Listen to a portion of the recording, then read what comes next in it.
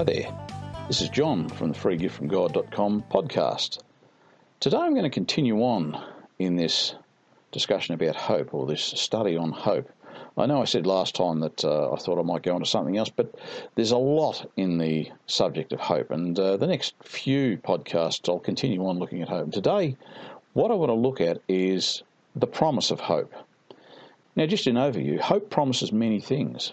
It's by hope that we await a Saviour who will lead us to salvation. And it's by hope that we have the promise of life and the promise of eternity. We hold fast to our faith because of the promises of hope in the Lord. And we know that faith and hope work together, as we see in that scripture in 1 Corinthians 13, where it says, faith, hope and love abide. My aim then today is to recognise that we live in hope. As Christians, we live in hope. And we also see what the promise of hope holds in store for the faithful. And also we want to try and understand that these promises are given to everyone and to anyone who calls upon the name of the Lord. So I'm going to begin in the book of Colossians, and I'm going to read from Colossians chapter 1, and I'm reading from verse 19, where it says, "For in him the fullness of God was pleased to dwell." And of course, when it's saying in him, it's talking about Jesus Christ. "For in him the fullness of God was pleased to dwell, and through him to reconcile to himself all things, whether on earth or in heaven, making peace by the blood of his cross." And this is how the Lord God has made peace with all situations through the blood of Jesus, because in Jesus he has reconciled man to himself, for those who believe. Verse 21, "And you, who once were estranged and hostile in mind, doing evil deeds, he is now reconciled in his body of flesh by his death, in order to present you holy and blameless and irreproachable before him." So here's a promise. This is the promise of what he was trying to do when Christ died. It was through his death that he reconciled people, he reconciled mankind back to the Lord. And he's saying, you were all estranged and hostile in mind, doing evil deeds. Now, I think in this section he's talking about Gentiles, but he's talking about everyone, because we've all been there. And we know that scripture in Romans, it's often quoted about all have sinned and fall short of the glory of God. And so we're all in this place where we were estranged and hostile in mind, doing evil deeds. But he's now reconciled us in his body of flesh by his death, in order to present us holy and blameless. And then verse 23 it says, provided. So there's a proviso to this. It doesn't just happen automatically for everyone. There is a proviso. And he says, provided that you continue in the faith, stable and steadfast, not shifting from the hope of the gospel which you heard, which has been preached to every creature under heaven, and of which I, Paul, became a minister. So here's the proviso. If you want the hope of the gospel, if you want the hope that comes through the promises made through the death of Jesus Christ, then you must firstly continue in the faith. You must be stable and steadfast in the faith. You must not shift from the hope of the gospel, and the hope of the gospel is salvation, which has been preached, and certainly Paul is still preaching to us through the words that he gave in the letters he wrote to the various churches and various people. And he goes on. So that's the first thing that we see there, is this hope. The hope in the gospel is the hope that we have a promise in. And he goes on. He says, "Now I rejoice in my sufferings for your sake, and in my flesh I complete what is lacking in Christ's afflictions for the sake of his body, that is, the church, of which I became a minister according to the divine office which was given to me for you, to make the word of God fully known." And this is what Paul has tried to do. And this is what we need to understand today, is that we need to fully know and fully understand the Word of God. And we're fortunate that God, in his great grace and his mercy and his wisdom, has collected sufficient of the words of Jesus Christ and of the writings of the apostles, put them together in the Bible for us, so that we have access to the wisdom and to the insight and to the knowledge of God. And more importantly, we have access to hope, the hope of life, and the hope of eternity in Jesus Christ. And he goes on, "Of which I became a minister according to the divine office, which was given to me for you, to make the word of God fully known, the mystery hidden for ages and generations but now made manifest to his saints. And this is part of our hope. This is part of the promise of hope, that he will reveal the mystery of the gospel, the mystery of the words of God to his saints. And a saint is basically anyone who is following the Lord. This is the hope. And then he says in verse 27 there, to them God chose to make known how great among the Gentiles are the riches of the glory of this mystery, which is Christ in you, the hope of glory. And here it is.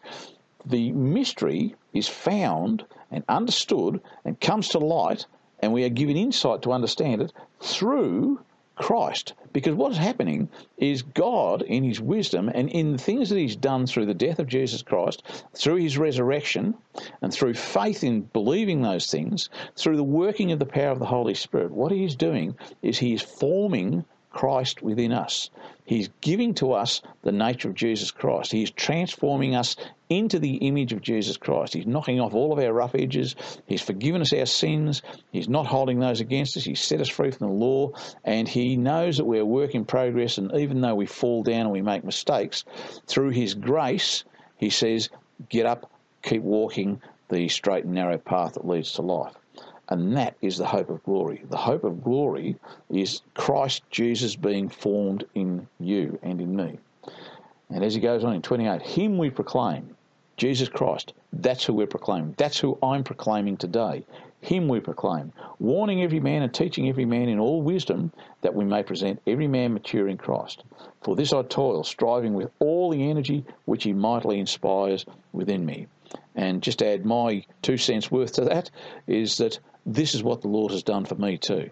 He's given me the desire to want to show people what he's shown me, to open up the scriptures to be able to understand what it is he's shown me. And he mightily inspires this within me to speak the word of God and to give it to you for free. And this is what my plan is. And the Lord has told me, he's spoken to me, and he said, speak to my people. And that's what I'm doing here right now. Now, I'll go over into the next scripture, because the next scripture looks at this a little bit more.